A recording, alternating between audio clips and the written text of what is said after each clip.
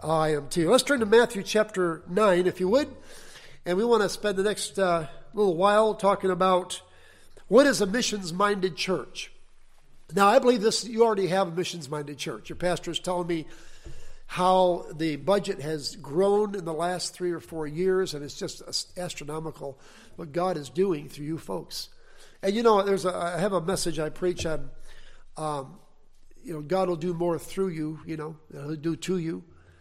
And the idea that we are in the hand of God as vessels for God to use, and God wants to do something with us. So many people say, here's what I did for God. I'm not interested in what you've done for God. I'm more interested in what God has done with you. A lot of times we look at it like, I've got God in my hand. I'm going to manipulate God, and He's going to answer this prayer, and He's going to do this, and He's going to do that, and He's going to do this, and I'm going to show how great I am because I've been. Just a minute now. We are nothing, and we need to just submit ourselves and put ourselves in the hand of God and let Him use us. Then He gets the glory. Amen. And that's what it's all about. But I'm not going to preach that message this morning. That was a freebie, okay? Matthew 9, 36 to 38. I'll tell you what, if we could just stand. I know we've been sitting for a while, and the brain can only take in what the seat can endure. Amen? And so if we just change just for a moment, I don't want to keep it standing long because I know I don't like to stand myself much. But Matthew 9, 36, it says, and when He, Jesus, saw the multitudes, He was moved with compassion on them because they fainted and were scattered abroad as sheep having no shepherd. Then saith He unto His disciples, the harvest truly is plenteous, but the laborers are few. Pray ye therefore the Lord of the harvest, that He will send forth laborers into His harvest. In chapter 10, verse 1, and when He had called unto Him His 12 disciples, He gave them power against unclean spirits to cast them out, to heal all manner of sickness and all manner of disease. Then the 12 are named, and then in verse 5 it says, these 12 Jesus sent forth. Father, we pray Your blessing upon the reading and now the preaching of Your word, and speak to our hearts, we pray. And may we come today saying, Lord, my heart is wide open. I just want You to teach me something, and if You show me something to do, I'll do it. Lord, You can turn the world upside down with that kind of attitude. So help us, I pray, this morning. We love You, Lord. We thank You for using us. In Jesus' name, amen. Thank you very much. You may be seated. There are 5 things I want to give you this morning that I think will be a blessing that will help us to be and continue to be a missions-minded church. And each of these has a action. Now, usually there's young people in the service. We don't have many young people here today. But...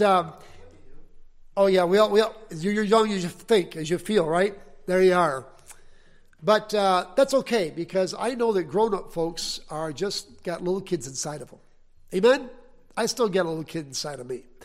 And you don't realize it until you start talking to people and start talking about crazy things, and they get crazier, and then you say, oh, they're just like me. Isn't that nice? But each point has an action that'll help drive the point home. That'll help you remember. So if you want to do the actions with me, I'd appreciate that, because I don't have to stand up here and do this myself, okay? And there's nobody here but us anyhow, nobody to impress. So let's just have a good time and see what God will do in our hearts and lives. As I studied through the Word of God, I found 8 words that talk about the nations or the peoples of the world. I'll give them to you very quickly, but I've only found these 8 terms are the only ones I've ever found. I've searched the Bible front and back, and if you find some more, you tell me, and I'll say I was wrong, okay? I'll be more right to them. The words families, kindreds, tribes, peoples, lands, countries, nations, and tongues. There you go. That's all 8 words. That sums up every people group in the world, all through the Word of God. Now, God wants us to reach the world. I think if we're going to reach the world, we need to find out how Jesus did it. Jesus always is our perfect example, is He not? And here we have an example of 5 things that Jesus did with His disciples, told them, talked to them about, and that will help us, that give us 5 things that will help us to follow the example of our Master in reaching the world. First of all, we see that when he saw the multitudes. The word saw. You might circle that word in your Bible if you don't mind marking your Bible up a little bit. He saw the multitudes. If we're going to be a missions-minded church, we need to be a seeing church. Just put your hands up to your eyes and just go, seeing, okay? It won't hurt you, okay? Don't knock your glasses off your face like I did one time, though. Okay, seeing church. What did he see? He said, the Bible says he saw the multitude. Now, he was working among the multitudes. Look at verse 35. It says that Jesus went about all the cities and villages, teaching in their synagogues and preaching the gospel of the kingdom and healing every sickness and every disease among the people. It says he went, he taught, he preached, he healed. He's a very busy man. And then we come to verse 36, where it's, sometimes we were so busy, and then all of a sudden we realize what we're doing. And he's here to save that which was lost. The Son of Man has come to seek and to save that which was lost. Luke 19:10. But he says, but then we see a little bit of the nature of Jesus Christ. It says when he saw the multitudes, he was moved with compassion. We need to be a seeing church. In the song I sang earlier, there are over 7 billion people in our world today. At the time that Jesus lived, they figure there are somewhere about 150 million. So that means today there are 47 times more people on the face of the earth than there was when Jesus said these words. Amazing, isn't it? If the need was great back then, it's 47 times greater today. Jesus tried to reach the people of his generation. The Apostle Paul reached the people of his generation. And we are called upon by God, before we die, to do our best to reach the people of our generation. So we got to see the need. Oh, the great need out there. There's such a need. How many have ever heard of the 1040 window? The 1040 window, a few of us have. Back in 1990, a guy named Lewis Bush he was a missiologist, studied missions. He coined the term 1040 window. It's if you go latitude, you go 10 degrees above the equator and go to 40 degrees above the equator, and just go from west to east. You go from Africa all the way across to the Sea of Japan. That is called the 1040 window. Now, in that window are 5 major religions. You have Islam, Buddhism, Hinduism, Shintoism, Confucianism. Did you hear the word Christianity anywhere there? No, Christianity is very, very low in that area. This is the area of the world that has the least amount of people that have access to Christian literature in the world. A lot of it is because of the governments. You have Islamic governments, you have communist governments, you have Marxist governments that keep people subdued, and the Word of God is out in many cases. But God is not bound by governments. Amen? God instituted government, and the Bible says he lifts up one man and he brings down another king, and God is in charge. And listen, the Word of God is going forth in all these supposedly closed countries. There are no closed countries to God. Amen? Now, we look at it and say, oh, that's a closed country. That means that Americans can't get visas to go in there and be missionaries. So they go in, like China, they go in and they become teachers. And they teach. Some go in there and they do studies of the people. While they're there, they're sharing the gospel underneath the radar. Amen? And it's wonderful to see what God is doing around the world. But we got to see the need. We need to be a seeing church. Secondly, it says here, when he saw the multitudes, he was moved with compassion. We need to be a sensitive church. A sensitive church. Not only be a what? Seeing church, but we need to be a sensitive church, or a sensing church, and have a heart. And it's kind of hard to get Christians to have compassion. One of our national pastors said this when he was preaching one day. He says, compassion without action is just sympathy. Think about that. Compassion without action is just sympathy. You can be sympathetic. I'm sympathetic to a lot of people. And we hear stuff on the news every single night. People being shot, people being killed, robbed, all kinds of terrible things going on in our world today. And you feel your heart goes out to people. You feel sympathetic about it. But do we do anything about it? Well, we can't change a lot of people's lives. There's some things we can't do anything about. But we can pray for them. Amen? We can love them. And there's a lot of people on the other side of the earth that will never, ever see the course of our life. But what are we going to do? We're going to just let them die without hearing the gospel? Is that compassion? No, we've got to be compassionate. We've got to do something about it. And Jesus told his disciples something he wanted them to do about it, and then he put them to work to doing it. Look at that in just a moment here. But I'll tell you what, it's so easy to become hard-hearted and just as selfish and think about ourselves and what my life is doing and does this benefit me? And you know, it's all about me. We live in the me generation today. Amen? It's all about, no, I'm not taking pictures of you. I'm taking pictures of me. Click.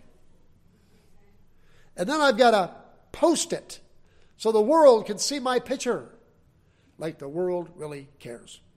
And then I wait for people to respond and say, I like it, I like it, I like it, like.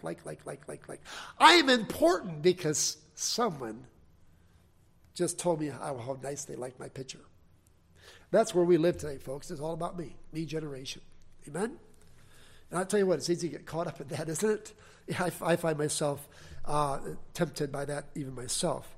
But listen, it's not about us, it's about others. It's about others and what their need is. We went to Kathmandu, Nepal, where our son is a missionary, and we had just hadn't been there very long. I think it was the next day. And my son said, Dad, Mom, I want to take, we're all going to walk down to the center of Kathmandu, the center of town, this area we're in. And Dad, there's this gigantic Buddhist temple called a stupa, S-T-U-P-A. And he says, you're not going to believe this place. And so he said, I just want you to see it. Okay, so we walked down through. We saw beggars along the side of the road begging and so forth, and people coming up and talking to us and so forth. And finally we got down there, and all of a sudden it opened up. There's this gigantic stupa, great, gigantic shrine. The roof goes all the way up to a point. You've seen pictures, I'm sure, of places like this. But in the walls were prayer wheels all hooked up, all the way around, and you can spin a prayer wheel. And on the prayer wheels, they have little prayers that are engraved on them. And in some cases, people write their own prayers and stick them on their prayer wheels and turn them around. And the idea is that every time that prayer wheel spins, it sends a prayer out and gives you good karma, good works. And if your good karma outweighs your bad karma, then when you are reincarnated into the next life, you may come back as something better, you know, like a cow maybe, who is protected, okay? Or maybe as a person that's got a lot of money. But if you were a bad person, you'll probably come back as something, you know, like a gnat or something. I don't know. Isn't that a sad state? Listen, this reincarnation, folks, is so ridiculous when you think about it, because there are no rules to govern it. There's nothing written down about it. If you ask anybody who believes in reincarnation, there's a lot of people in our country that believe in reincarnation. There's a lot of Buddhists and Hindus in our country. I bump into them now and then. But ask them, how long does this reincarnation have to go on? See, the idea is to reach nirvana, which is their heaven, their idea of heaven, and it's all in the mind, really, basically. And how many times you have to come back and do this over and over? And how do you know if your good outweighs your bad? And how do you can ask 100 questions they have no answers to, because it's not based on anything. The Word of God is true. God made every one of us in His image and His likeness, and He died on the cross for our sins to pay the penalty for the bad things we've done. Then he gives us everlasting life when we trust his Son, Jesus Christ. And to be absent from the body is to be present with the Lord, which is far better. That's cut and dried, folks. Amen? Isn't that wonderful to know that? You can know that in your heart. If you're not sure you're saved, if you're not sure you're going to heaven, you need to make sure of that today. Oh, and so I'm standing there and I'm seeing people spinning the prayer wheels. And then they had a Buddha made out of iron that was sitting there in the entranceway, and people were coming up. I saw two young ladies coming up, I'd say early 20s, and they came up and they bowed down and they kissed that idol and they prayed to it. And people were coming, and the ladies were coming and putting cloth around its neck and bringing fruits and vegetables and laying it at the feet of this Buddha that had eyes but could not see, ears that could not hear, a mouth that could not speak, a throat that could not talk. And the Bible says, and I just started quoting scripture out of Psalms, where it says that they that worship them are like unto them. They're blind. They're deaf. And I saw the face of these people coming and they're worshiping that Buddha and getting up and leave, and they left with the same expression on their face that they came with. Sadness. No hope. And as I'm filming this, the Lord speaks to my heart and says, Tom, you're just taking pictures, but it doesn't bother you. And I began to weep. And I said, oh God, these people are dying and going to hell. And they're trying to do their best, trying to do their very best to go to heaven. That's not how they get there. They need the gospel. Boy, I wish I could have just started street preaching right then. But I couldn't speak their language. I'd probably been thrown in jail on top of that too. But we got that starts with a compassionate heart. You know, I believe if you let God squeeze your heart, you'll leak out your eyes. Compassion. We need to have compassion on the lost people. Oh, and then, so we need to be a sensing church, have a compassion. Thirdly, we need to be a supplicating church or a praying church. A supplicating church. Let's review. First of all, we need to be a what kind of church? Seeing church. Secondly, a sensing church. Thirdly, a supplicating church, a praying church. Now notice what Jesus says here in verse 38. He says, and by the way, he's talking about the need. He says, the harvest truly is plenteous, but the laborers are few. There's a great need. Nothing wrong with the harvest. The harvest is great. The problem is there's not enough people to take the harvest in. Those of you, especially from the north, who just came down here, you've noticed if you go inland a little bit more and get out of the city, you'll see a lot of orange groves. Acres and acres and acres and hundreds of acres of orange groves. And then if you keep going over toward the south a little bit more, you'll run into the sugarcane fields and hundreds of acres of sugarcane. It's standing, 10, 15 feet high. Well, all that's good and nice, but if it stays on the tree or falls off the tree and rots, it's absolutely no good. We need people to pick the fruit. And so that's a major thing that we do here twice a year is we pick both the early and the later crop. And it's very important to have people there. But Jesus said, we've got a great harvest, but there's few laborers. Now, how do we get laborers? Well, the pastor needs to get up here and just get right with God and get down here and submit yourself to go to the mission field. Is that how we do it? No. God didn't say preach it. If you want missionaries, the answer is found in verse 38, first word. What does it say? Pray. He told his disciples, we need laborers. Now, I want you guys to do something about this. I want you to pray. Would you pray the Lord of the harvest, it's his harvest, that he will send forth laborers, they're his laborers, into it's his harvest. Well, isn't that a novel idea? A lot of times, and there's nothing wrong with preaching about surrender to missions, and many young people have gone forward in churches, services, and so forth, and youth programs, and said, I want to be a missionary, they really don't know what they're getting into, but their desire is there, and some go, and some never make it. But only God can call a missionary to do the work. It's got to be God that does that, because not everybody qualifies. Some people you look at, you say, that guy's got his act together, that gal's got her act together, she's got money, she dresses nice, got an education, really, great personality. Boy, God, you could really use them. And God says, I'm sorry, I can't use them. Their heart's not right. Then you take some kid who's kind of plain, not one of the big ladies on campus. Just nobody takes them seriously, but they've got a heart for God, and they're quiet. And God sees that, and He develops them, and He sends them forth and uses them for His glory and honor. Pray. Lord, would you pray, help us to pray that that God will send forth laborers into His harvest. Amen? And that's what my desire. And then as you're praying, pray for your missionaries that are already on the field. My goodness, they have so many needs. And your pastor brought up one of your missionaries, and he didn't tell what the need was, but maybe it's a personal thing. But they all have needs. And there's a whole bunch of ways to pray for your missionaries. One of our national pastors in Mexico, Manuel Gomez, was stopped one time as he was going into his village. He had just come from another village where he's starting a church, visiting over there. And he came in, and there were 2 cars stopped in front of him, and in front of that was a truck parked across the road, blocking traffic. And as he pulled up, very quickly he realized what was going on. He says, the drug cartels are pulling something here.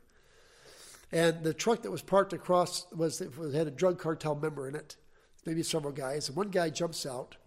He's got body armor on, a mask, a radio, machine gun, and he is ready for war.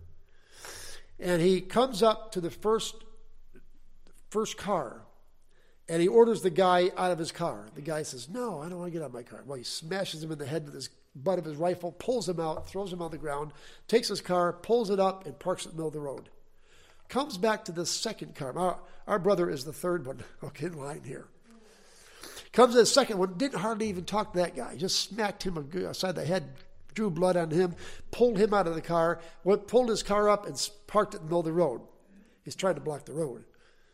He comes back to our Brother Manuel Gomez. His wife is sitting next to him. His 2 little girls in the back, 7 and 8 years old. He says, get down, get down, get down. I don't want you to see anything. And he's crying out to God, God, what am I going to do? I don't have any way of defending myself or my family. And how can I outmaneuver this guy? And he says, Lord, it's just you and me. Well, the man walked up to his car, looked at him through the windshield.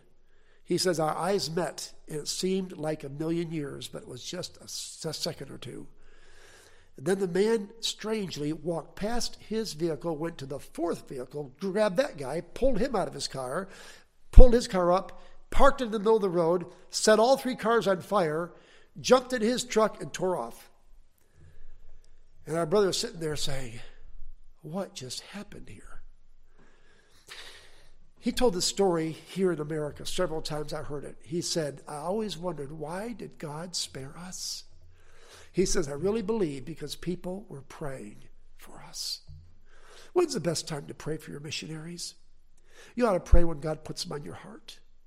Maybe you have a prayer list. Pray for them through your prayer list. But if you're driving down the road and one of your missionaries jumps into your mind, you didn't know where it came from, that's probably the Holy Spirit saying, you need to pray for them right now. They're going through something. I don't understand how God uses our prayers when His prayers would be a lot better than ours.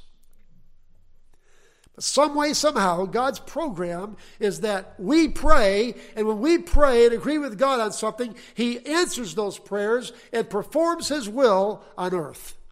Don't you want to be a part of that? I do. Oh, let's be praying, church. Pray for missionaries, and then pray for your missionaries. Amen? And we need to be a supplicating church. But number 4, we see here in Matthew chapter 10, verse 5, and 10, verse 1, I never saw this before until I started to put this message together some time ago. But he tells them in verse 38 of the preceding chapter, pray for laborers. In chapter 10, verse 1, he calls them to himself. In verse 5, he sends the 12 out. Isn't that interesting? He says, I want you to pray for laborers. And then he says, you 12, come, I want to instruct you. And then he sends them out to preach. I don't think that happened overnight. I think it was a process of time. But the idea is still the same. When we pray, God answers prayer. God knows who needs to go. And yet He's depending upon us to partner with Him in asking him to send forth laborers into his harvest.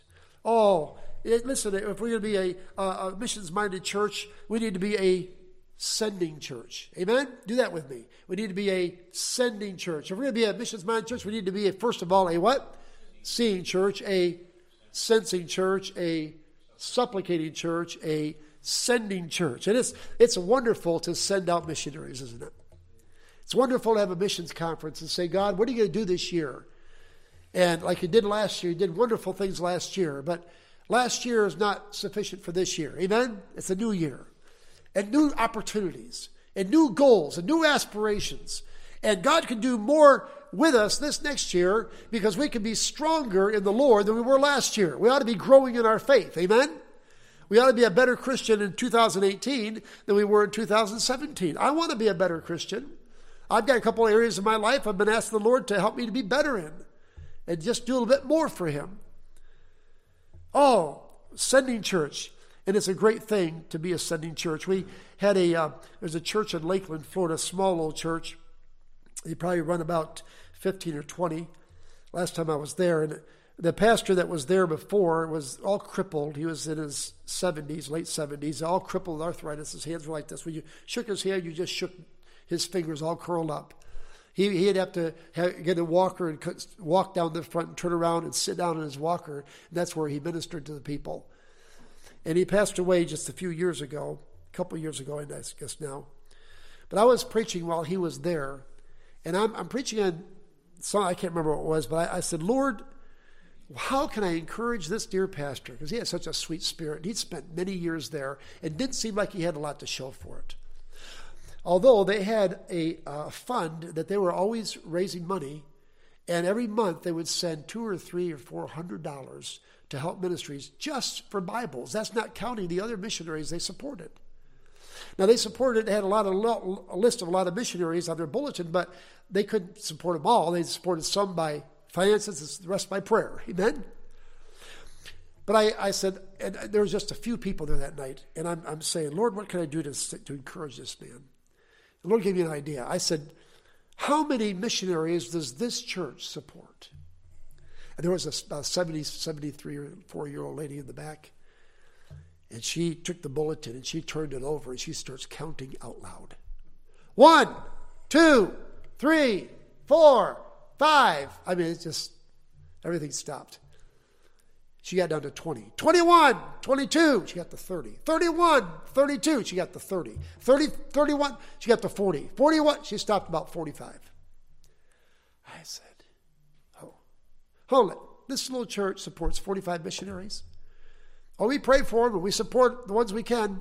But yeah, we support and we stand behind these people. I said, okay, I want you to just imagine something in your mind. Suppose all your missionaries came home to have a meeting here. You'd have to set up chairs in the aisleway. You'd pack the place out. All your missionaries and their families were at home. You couldn't fit them in here. I said, let me tell you something. Your influence is greater outside these walls than it is inside these walls. I saw that pastor just kind of brighten up a little bit, and say, well, maybe it's not all lost after all. Oh, listen. A church should not be judged by how many people come in the church. It should be judged by how many people go out of the church. Amen? To serve the Lord. Even in your hometown here. And so we need to be a sending church. But then we need to be a supporting church. A supporting church. In chapter 10, verse 9 through 11, and we'll finish up here very shortly here. Jesus tells these 12 to go. He doesn't tell them any other time to do this. This is the only time he tells them this instruction. But notice what he says. Verse 9, provide neither gold nor silver nor brass in your purses. Don't take any money with you. Nor scrip for your journey. Scrip is a bag, old English word for bag, which we would say luggage today. Okay, that's our bags we carry behind us, our luggage. We stuff our luggage, take all kinds of stuff with us. God says, don't take any of that. Neither 2 coats, 1 coat's enough. Neither shoes, 1 set of shoes is enough. Nor yet staves, that's a walking stick that they use to fight off robbers and wild animals. Don't take that with you. He says, and it's whatsoever city or town you enter, inquire who's worthy, and there abide till you go. Don't worry about the motel rooms. I'll take care of all that. You know what he was trying to tell his disciples here the first time he sent them out?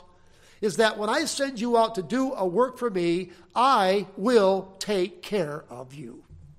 Amen? Now later on, and we don't have time to all look at this, but I think it's Luke chapter 22. He says, remember when I sent you out the first time? I said, don't take any of this, don't take any of that. He says, but now, go out and buy a sword. Take care of, defend yourself. Take care of yourself. And get this and take whatever you want to go. See, this was just the first time he sent them out. They had to teach them some lessons. And the lesson is really strong about faith. Trust in the Lord. We trust the Lord. Missionaries trust the Lord to speak to the people of God, to send them to the mission field. And then you have to trust the Lord to put in your pocket what you're supposed to give to missions. It's a faith thing all around, isn't it?